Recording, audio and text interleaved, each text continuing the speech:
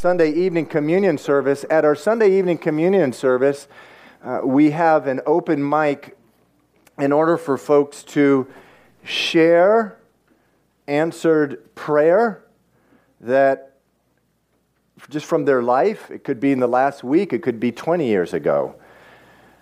But the Bible says, Psalm 22:22, it says, I will declare your praise to the assembly. And so we're literally being obedient to that at our Sunday evening communion services. It's also a time just to exercise spiritual gifts here. It's a time of prayer, and we have communion together, remembering the death and resurrection of our Lord. That's this evening. If you can come on out to that, that would be great. It's always a wonderful time of worship. There's an extended worship time as well. So we are in Ephesians chapter 3. We're going chapter by chapter through Ephesians. We are in verse 20. Ephesians chapter 3, verse 20. It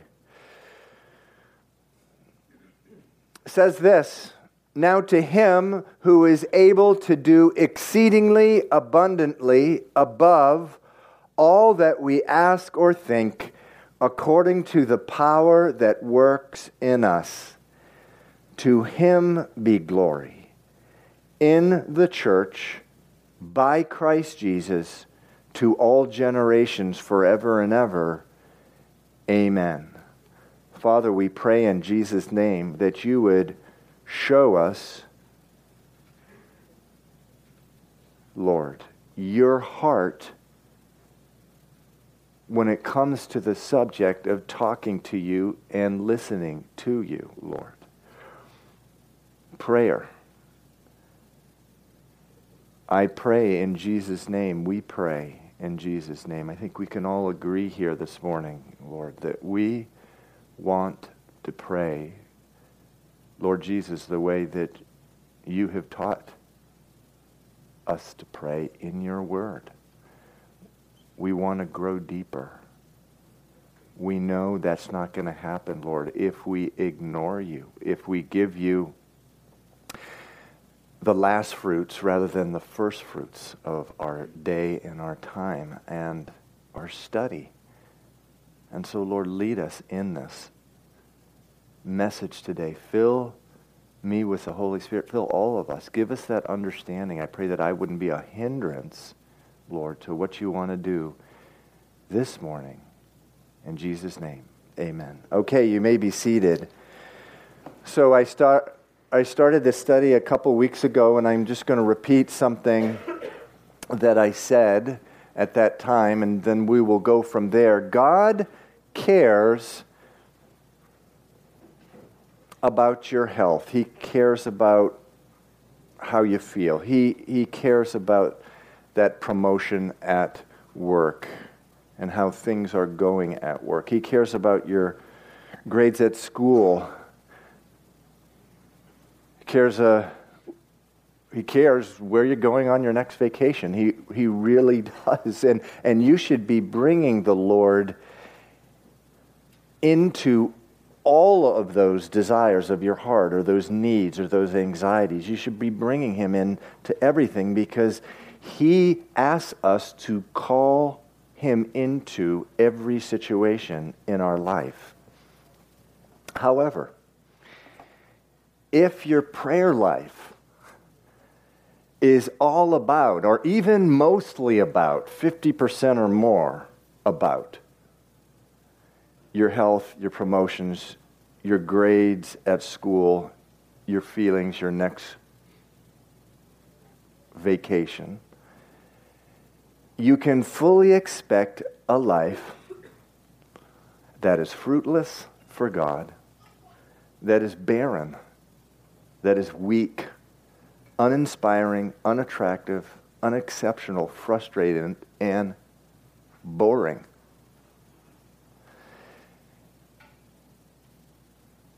Thank God that throughout the Bible, there are many places where we can learn how we should be praying. How to pray in such a way that we can fully expect the opposite, that we can expect a life that is fruitful for God, a life that is full, strong, inspiring, attractive, exceptional, joyful, and exciting. I'm not talking about a life free of pain, sorrow, and trouble, but we live in a fallen world that is filled with those things, pain, sorrow, and trouble.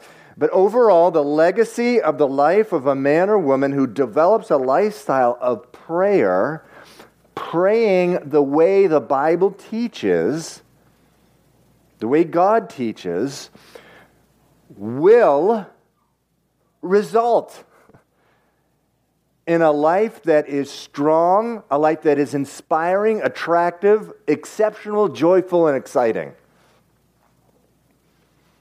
The Bible teaches us, first and foremost, that our prayer life should be focused not on me, enough about me. We think plenty enough. We're focused enough on me, but on God, on His glory, and on others, most particularly the life that the life of God would be manifest in the others of our life. First and foremost, His glory. But then after that, the life of God in others.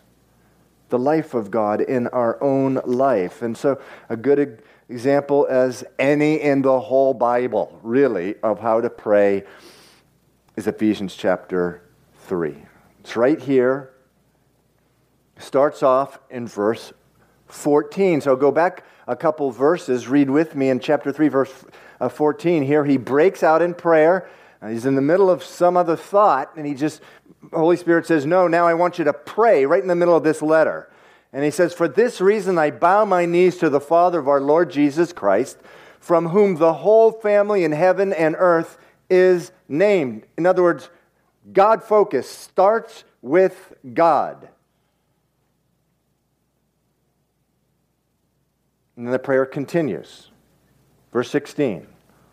That He, God, would grant you, according to the riches of His glory, to be strengthened with might through His Spirit in the inner man, that Christ may dwell in your hearts through faith, that you, being rooted and grounded in love, may be able to comprehend with all saints what is the width and the length and the depth and the height, and to know the love of Christ, which passes knowledge, that you may be filled with all the fullness of God. And so we broke this prayer down into 6 parts. And so part number 1, that you would be strengthened with power through His Spirit in your inner man, your inner woman. You want a life that is full, fruitful for God, exceptional, not frustrating, but blessed, exciting.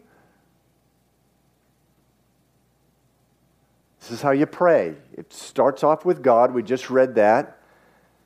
And then here it says you're praying for yourself and for others that you would be strengthened with power through His Spirit in your inner man, your inner woman. So as we discussed a couple of weeks ago, when you are saved, God creates a new man, a new woman in you, which Paul here calls the inner man.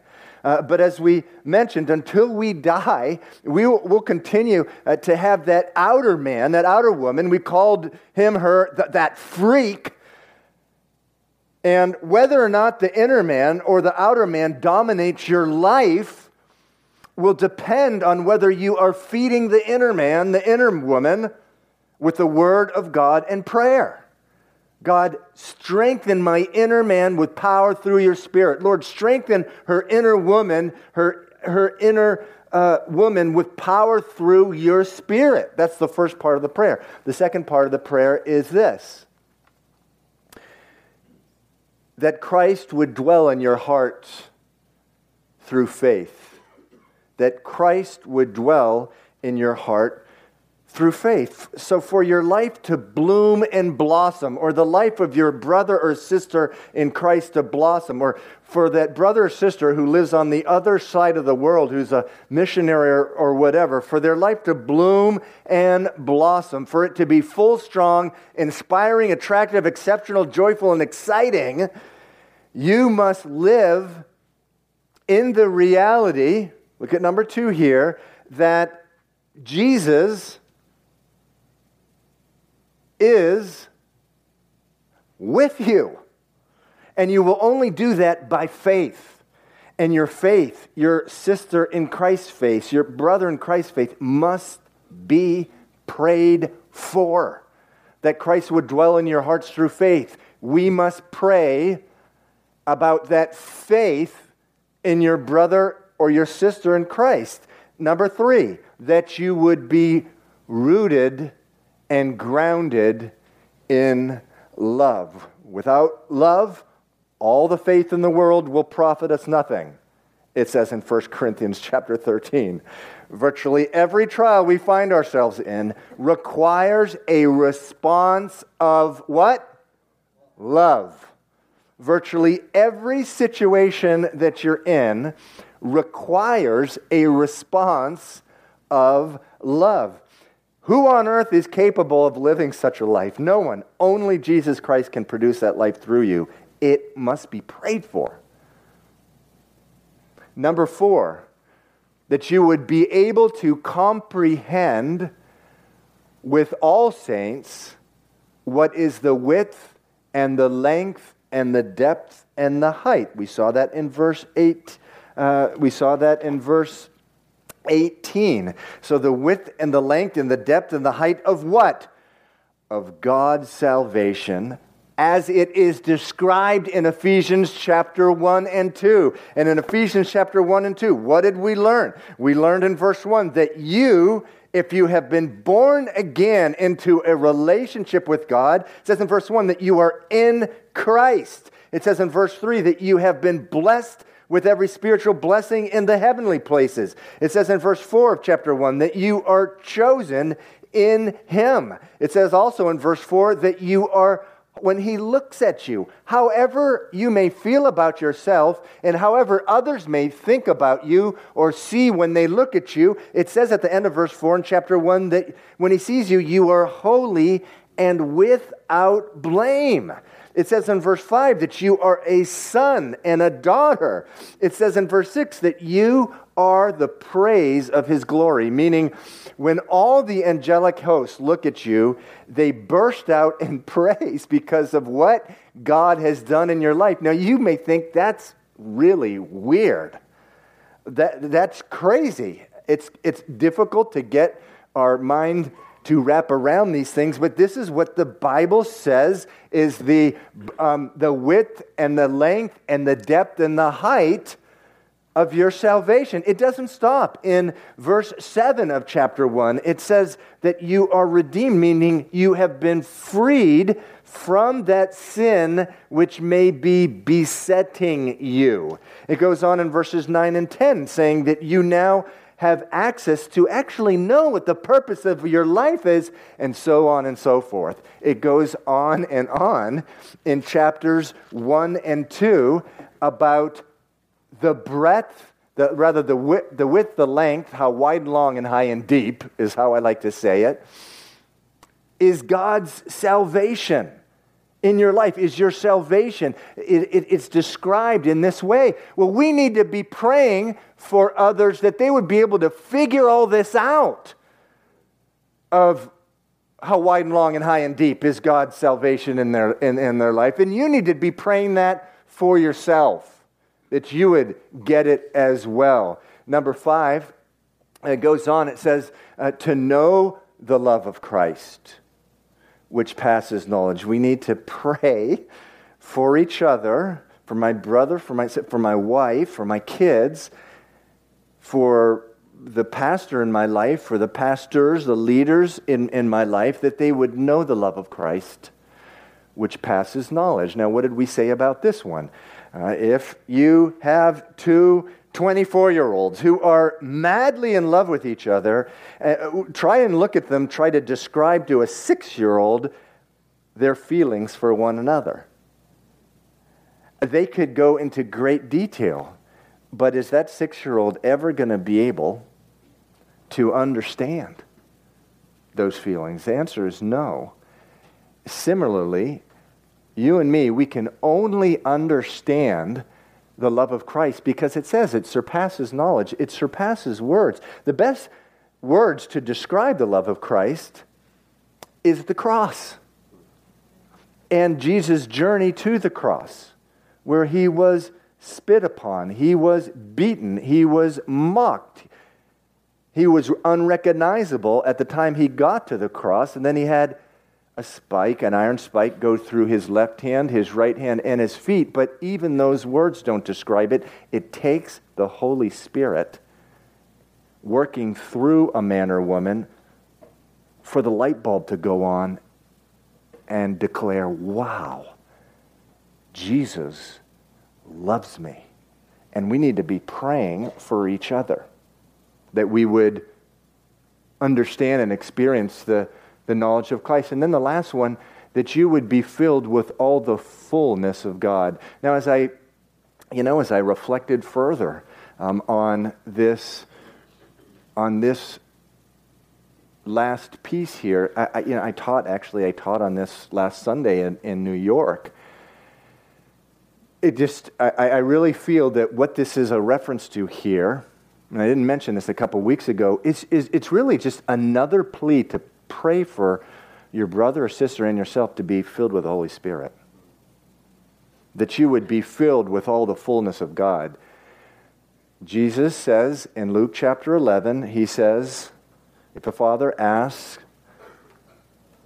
child asks his father for bread, would the father give him a rock? If the child asks for an egg, would his father give him a scorpion? And then he said, if you being evil give good things, how much more your Father in heaven will give the Holy Spirit to those who ask. God wants to give us this, but he also wants to be brought into every area of our life by us. In other words, he wants us coming to him, asking him.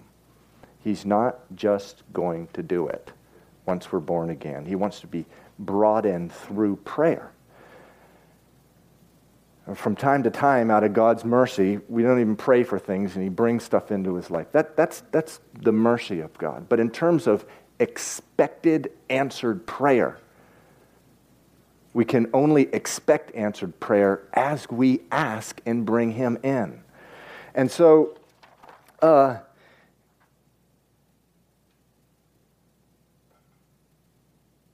here's the deal.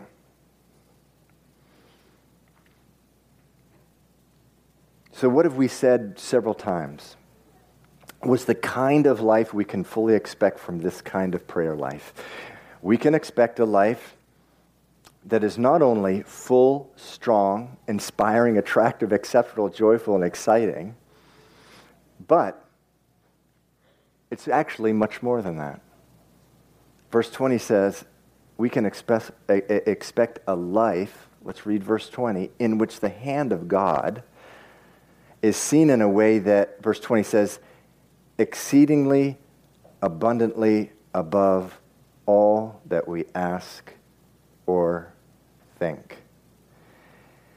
As we learn to pray the way God wants us to pray, we can expect a life in which the hand of God is seen in a way that is, verse 20, exceedingly abundantly above all that we ask or think.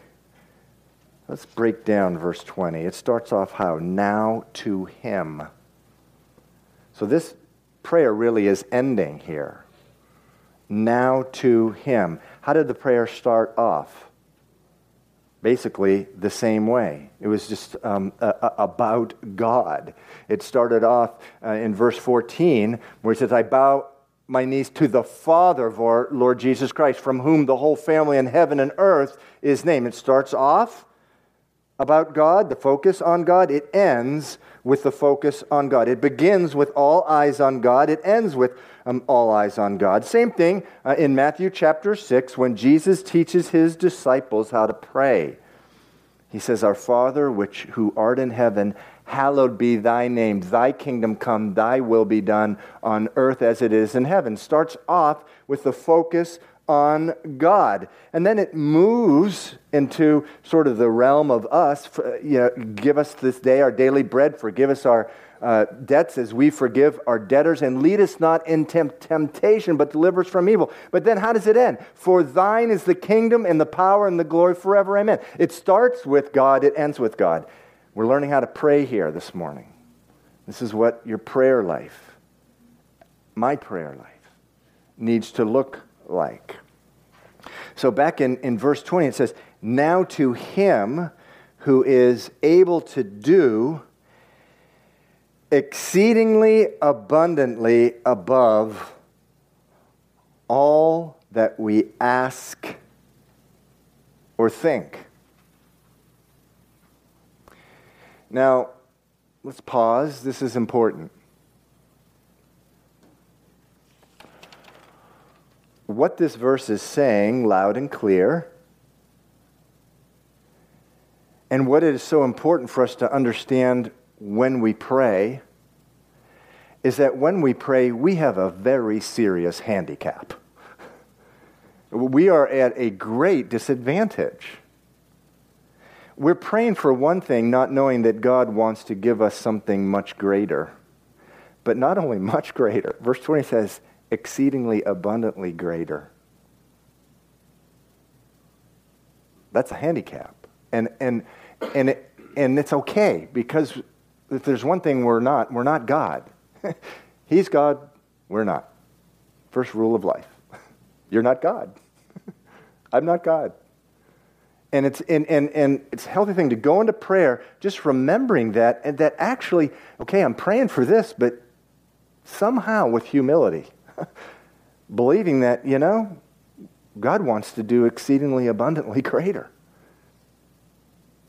And we need to you hear sometimes the expression, there has to be an attitude of prayer, or a mind of prayer. And that's sort of the mind, the attitude of prayer, understanding that whatever you're praying about, that sense of awe and wonder that God wants to do exceedingly abundantly greater.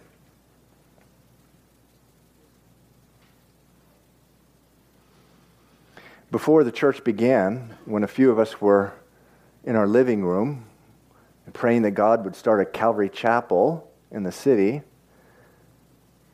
we had no idea at the time that God wanted to use us to bring, for the first time in the history of Boston, Christian FM radio.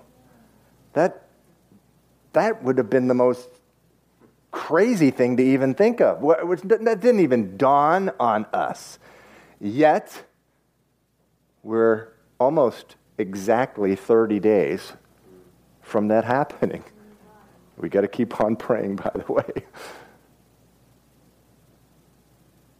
When we were praying 8 or 9 years ago that God would lead us alongside of someone who was planning a Calvary Chapel overseas, we had been going to Peru each year, but Pastor Brian and Betty in Peru, they had 7 or 8 mission teams come every year. They were an established church, and the Lord really started speaking to me, you need to go somewhere else. And we started praying about that. And lo and behold, there was an MIT student going here. Her name was Dina Pateau. I introduced myself to her one morning, and I said, well, what does your dad do? Oh, he's going to Haiti to start a church. We brought him up the next weekend because he was going in like 10 days. We fell in love with him, became the first church to support him, have been back 2 or 3 or 4 times a year ever since. And at the time, we were just praying, just start a little church. We had no idea that within 8 years, there'd be 1,500 adults and children coming every week. We had no idea that construction would be starting on a sanctuary for 2,500 people. We'd had no idea that there would be a computer school on the church campus with 800 students coming in every week and every class, a requirement, the last half hour, is about the Bible. You may have come to study your computer, but your last half hour is going to be about the Bible. We had no idea that a university would start on this church. There's a university on this campus now. We had no idea that this church would start not only one, not two, but 3 orphanages, and that the Bible teachings from the church would air on multiple radio stations throughout Port-au-Prince, to the point where virtually anywhere you go into the city, they know who Pastor Serge is. It was kind of comical. We went to Haiti last November, and we had a huge thing of toys for the kids, a Calvary Christian family, and you always worry, are they going to stop us in customs? Because in customs they'll think, well, they're just going to go in, they're going to sell all this stuff, so we're just going to take it. Of course, we weren't selling it, we were giving it to orphans, but there's just such a culture of corruption, unfortunately. That's why they're down there to try to change this, that, when they get a hold, when they see this stuff, so they haven't checked my bags in 6 years. And so what happened is that I lost my iPhone. And so everyone leaves except for me. And just praying, Lord, please, my iPhone. Couldn't find my iPhone. And that's not a good thing in Port-au-Prince. It's not a good thing here. And so we were the last people to leave, and so we leave, and I'm just a lame duck. Here I am with this big bag, this big duffel bag. This guy looks in it, and he opens up the bag. Very interesting. All these brand new things here. And as we're walking up to him, who comes? Pastor Serge. He's inside of customs. Why? Everybody knows him. And so this guy is looking through this stuff, and Pastor Serge says to him, do you listen on the radio to Voice of Truth? And the guy goes, yes. He goes, well, I am that voice. The guy goes, oh, really? Yes, I'm Pastor Serge. The guy closes up my bag and is handing it back to me. We weren't ripping. What we were doing is perfectly legal. I mean, this was perfectly okay. We weren't getting done any favors. We were giving it away, which is perfectly legal there. But we had no idea about a university, about a computer school, about a sanctuary with 25. When we're just praying, Lord, can you bring us along a man and woman, a husband and wife planning a church somewhere in the world? We had no idea. And so when we go into prayer, there needs to be that sense of wonder. And so, I imagine really a lot of times when we pray, we go to God and we say, Lord, God, at Calvary Chapel in the city, start a Bible study to the Spanish-speaking community. And we don't know that God's saying, oh, I can do a lot more than that. Or when we go to Him and we say, Lord, start up again our ministry over there in the projects and missions. Start that up again. And He's saying, oh, I can do a lot more than that. And when you pray to the Lord, you and me, we need to recognize this with awe and wonder. But the verse doesn't stop there. It says He can do exceedingly abundantly above all that we ask or think. And what does that mean? Well, it's talking really much more about, well, He can answer the prayer request in a much bigger, greater way. It's also that He is able to work in ways that we're incapable of even thinking about. For example, I'm very grateful for the space that we have here in Longwood Galleria. I tell people all the time, most churches, they have to go for years and years and become a mega church before they have a food court. We moved in. with a food court. How about that? That the God does more than we ask or imagine. But it's my heart, and I believe it's God's heart, to get us into a building, out into the community, a building that we can meet up in 24/7. I don't know when that's going to be. But here's the trap that I find myself into. When I'm praying, I'm always thinking, Lord, in order for us to get a building somewhere in this absolutely insane real estate market in Boston, obviously that real estate market, needs to crash. But guess what? What's the problem with that prayer? God has ways of working that I can't even think about. And so when we pray, so important to stop presuming upon the Lord. God, this is the only way you can get it done, Lord, and I'm waiting. Come on. It's like putting a gun to God's head and holding him hostage. He can do exceedingly abundantly more than we ask or think. So listen. God wants you, and you, and you, and you, and you, and you, and you. He wants to do something in your life which is exceedingly abundantly above all that you ask or think. Now, that doesn't mean that we always get what we ask for in the way that we ask for it. I was with a dear brother and sister, Steffi and I, this week, talking to them about, I have no doubt that when John the Baptist was in prison, I have no doubt his disciples were praying for his release.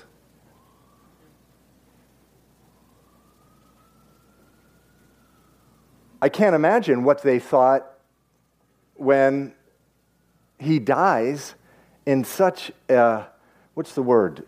Ignominious? Is that a word? Is this a word like that?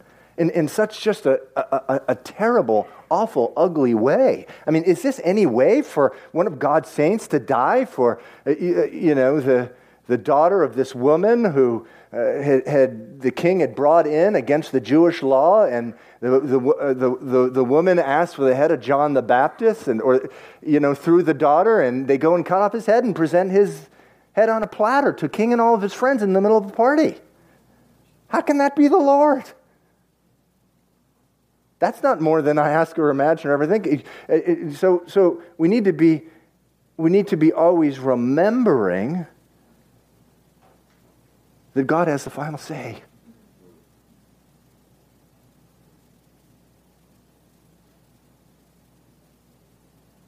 But back to the heart of the message, God wants to do something in your life which is exceedingly abundantly above all that you ask or think. But listen, there's a condition to all this. Prayer comes with a condition, or I should say, yes, expected prayer. Expecting answer to prayer, there are a number of conditions to that. We spoke about that in 1 John. But there's another condition right here. Remember, we're learning on how to pray. And one thing we learn from these verses is that whether or not God does something through your life which is exceedingly abundantly above all that you ask or think depends on something. On what? Depends on your motive.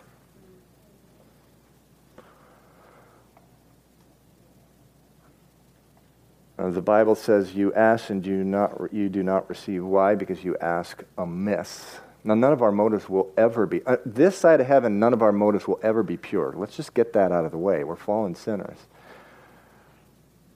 But we can be walking and seeking and striving in prayer to the place where we have the right motive. When you pray, what is the purpose of your prayer life?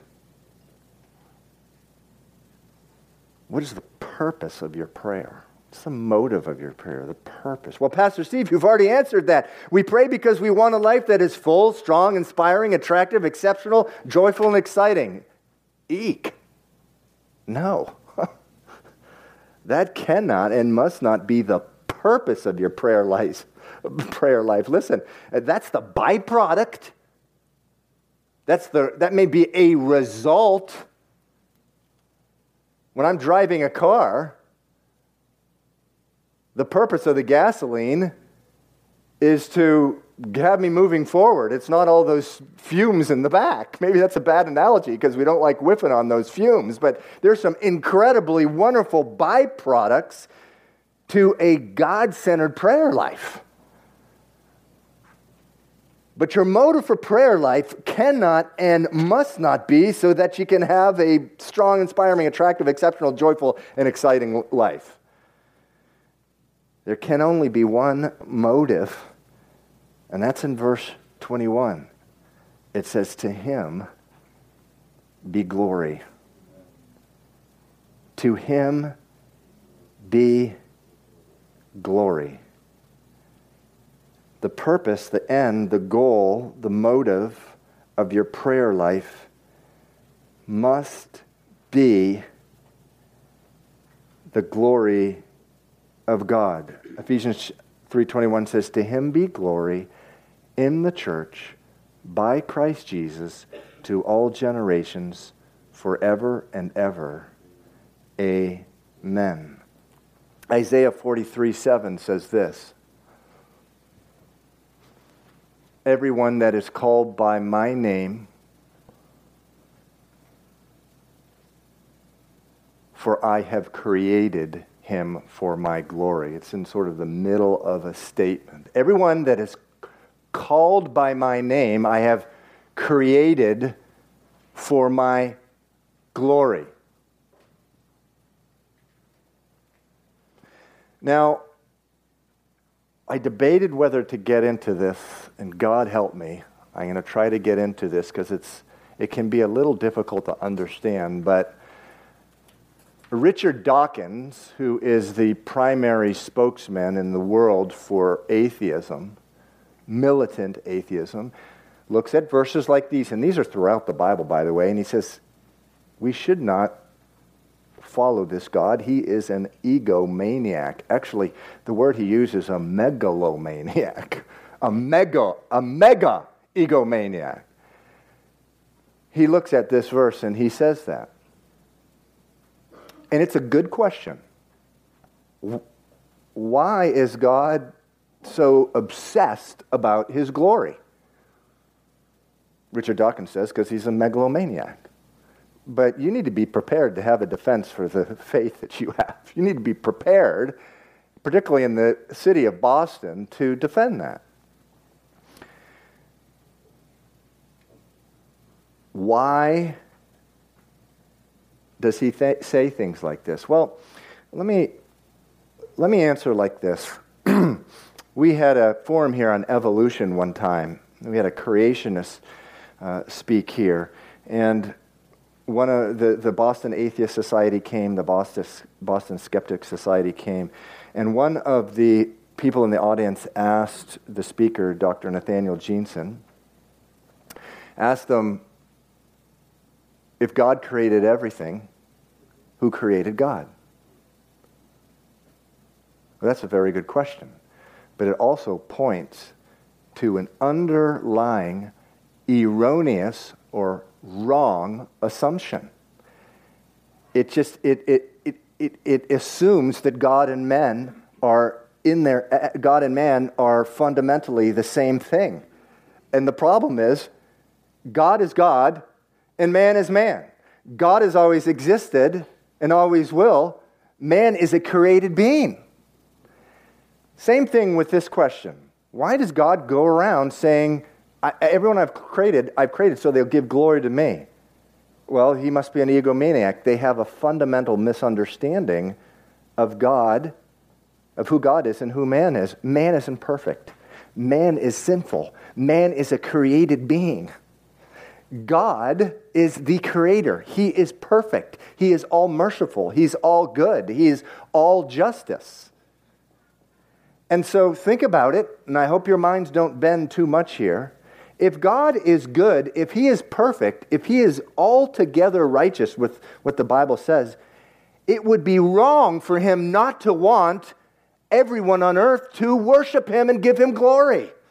That would be wrong and sinful if an all perfect, all good, all righteous God did not want that. Is everyone with me? Sort of, kind of. And it's a lot easier to understand in the context of, my experience, I'm 52. My 52 years of life is that any time, any person, any venture, any business, anything is operating in a way where the primary objective is not glorifying God, eventually it starts to fall apart. And eventually there's problems, and eventually death starts to work its way into it. The reason God wants glory is because He's God, and it's part of who He is, but it's also the best thing for you, and it's the best thing for me. If we want a life that is strong and exceptional and not boring, not frustrating, filled with joy, fruitful for God, we will live for the glory of God, and we will pray. Our motive for prayer will be the glory of God. Let me just close with this. This is a story. I'm a basketball fan, an NBA basketball fan. I get to watch many games, but every night I go on to ESPN Scores and read a bunch of stories and read the scores.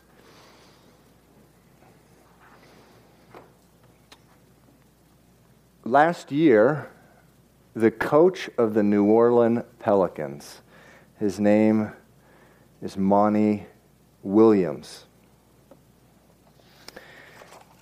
He took a team that was young and immature and inexperienced, and he took them to the playoffs. Incredible. No one expected this team to go to the playoffs. He took them to the playoffs. They were beaten in the first round of the playoffs, and what did the management of the team do? They fired him. And the media was outraged. All the fans were outraged. I was outraged. And so they go to this guy, and they're trying to get him to dump on his owners. They're trying to, they just want some good garbage that they can dump, because everyone was furious at the owners. What did he say? He said this. And then, by the way, you can go on YouTube and see this. It's just wonderful. Actually, some guy actually went to his house, knocked on his door. So when they interviewed him, he said this: God has always been in control of my life. Romans 8:28 is in my heart right now. All things work out for people who are called by Jesus Christ. God brought me through too much to complain and be bitter. That's about 9 months ago. By the way, the team that beat him in the first round of the playoffs went on to win the championship. It's now considered one of the best teams that ever played. This man was seriously wronged. But that was 9 months ago.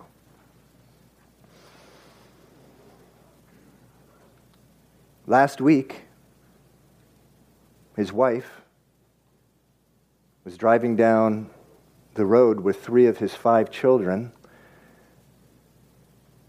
his wife of 20 years, and a driver coming the other way driving 92 miles an hour in a 40-mile-an-hour zone went head-on into her, killed her. And thank God 3 of the kids lived, but they're all in critical condition.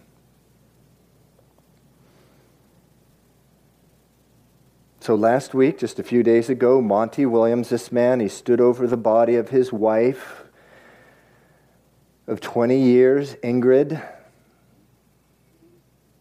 mother of his 5 children, Lael, Faith, Jana, Elijah, Micah. And this is what he said. Having only been a husband for 10 months now, I watch with heartache and admiration. And that was the writer of this article. So this is the writer of the article was about Monty Williams, started it off by saying, having been a husband for only 10 months now, I watched what was going on with heartache and admiration. And this is what Monty Williams actually said, which is filmed. He said this. He's been married for 20 years. What we've gone through is pretty tough and it's hard, and we want an answer, and we don't always get that answer when we want it. But we can't lose sight of the fact that God loves us, and that's what my wife lived for, and that's what I try to do, however badly, and that's what I try to do on a daily basis. God loved me so much that He sent His Son to die for my sins. The Bible says that Satan comes to steal, kill, and destroy. America teaches us to numb that and says it's not true, but it is true. This is going to work out. That doesn't mean it's not going to be hard and painful, but what we need is the Lord. Then he said this, Monty Williams, everyone's praying for me and my family, but let us not forget that there were 2 other people in this situation in the other car driving 95 miles an hour. And that family needs prayer as well. And we have no ill will towards that family. In my house, we have a sign that says, as for me and my house, we will serve the Lord. We cannot serve the Lord if we don't have a heart of forgiveness. And so what happened with all of this? It's on the front page and the home page of every major media network because they can't avoid this. They can't avoid covering this story. And so what happens? God is glorified. Where else do you find this? Everybody else, every other religion that I know of, they cry for justice when this thing happens. And here we have a man pleading with people. Look, you've all been praying for me. Please pray for that other car and the people who are in that other car. God was glorified. The prayer life that Monty Williams pleaded for other to be focused on is others. It was God focused. It was glory of God focused. Listen, your life is not about you. When tragedy comes, when affliction comes, or even when great things come, they're not about you. Ephesians now is going to move and take a completely different direction in chapters 4 and 5. There's a lot about family. There's a lot about sin. There's marriage. Your marriage is not about coming home and having a comfortable time with your kids and a loving time around the table and playing with your kids. That's a byproduct of your marriage. Your marriage is about the glory of God. And being a reflection of the kingdom of God, of God's glory. Same thing in your workplace.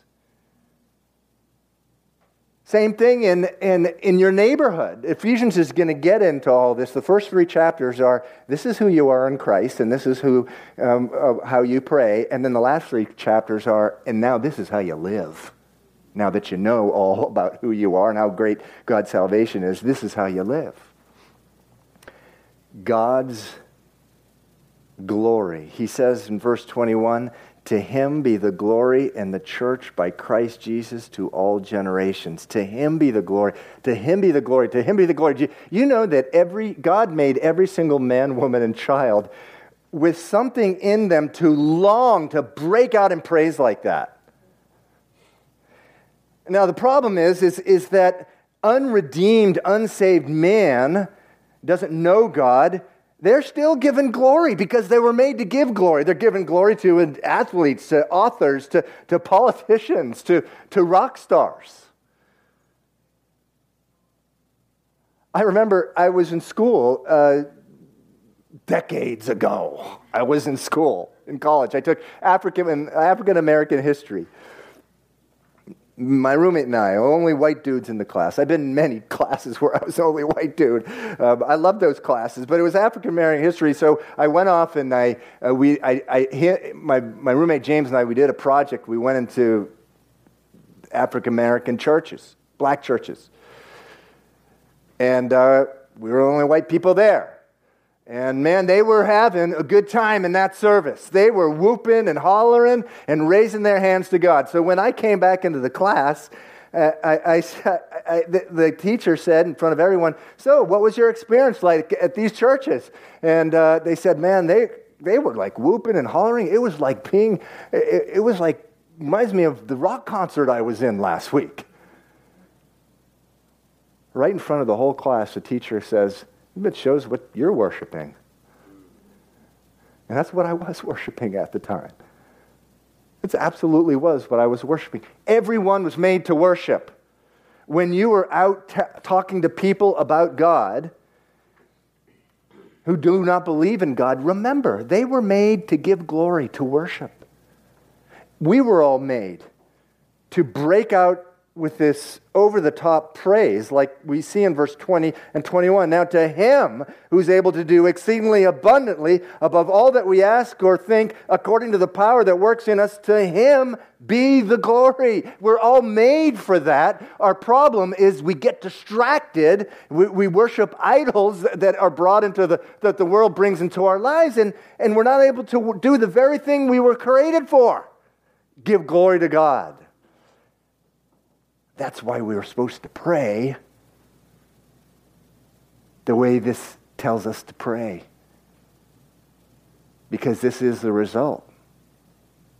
It's not only a life that's strong, exceptional, blessed, fruitful for God, joyful and exciting. It's a life that has the ability, the capacity to break out in praise to God, a piece of heaven on earth. That's what will be the result as we learn to pray how God teaches us to pray. Okay, I am going to close now. If the worship team could come up. Let's sing a praise song. Pray for the worship team.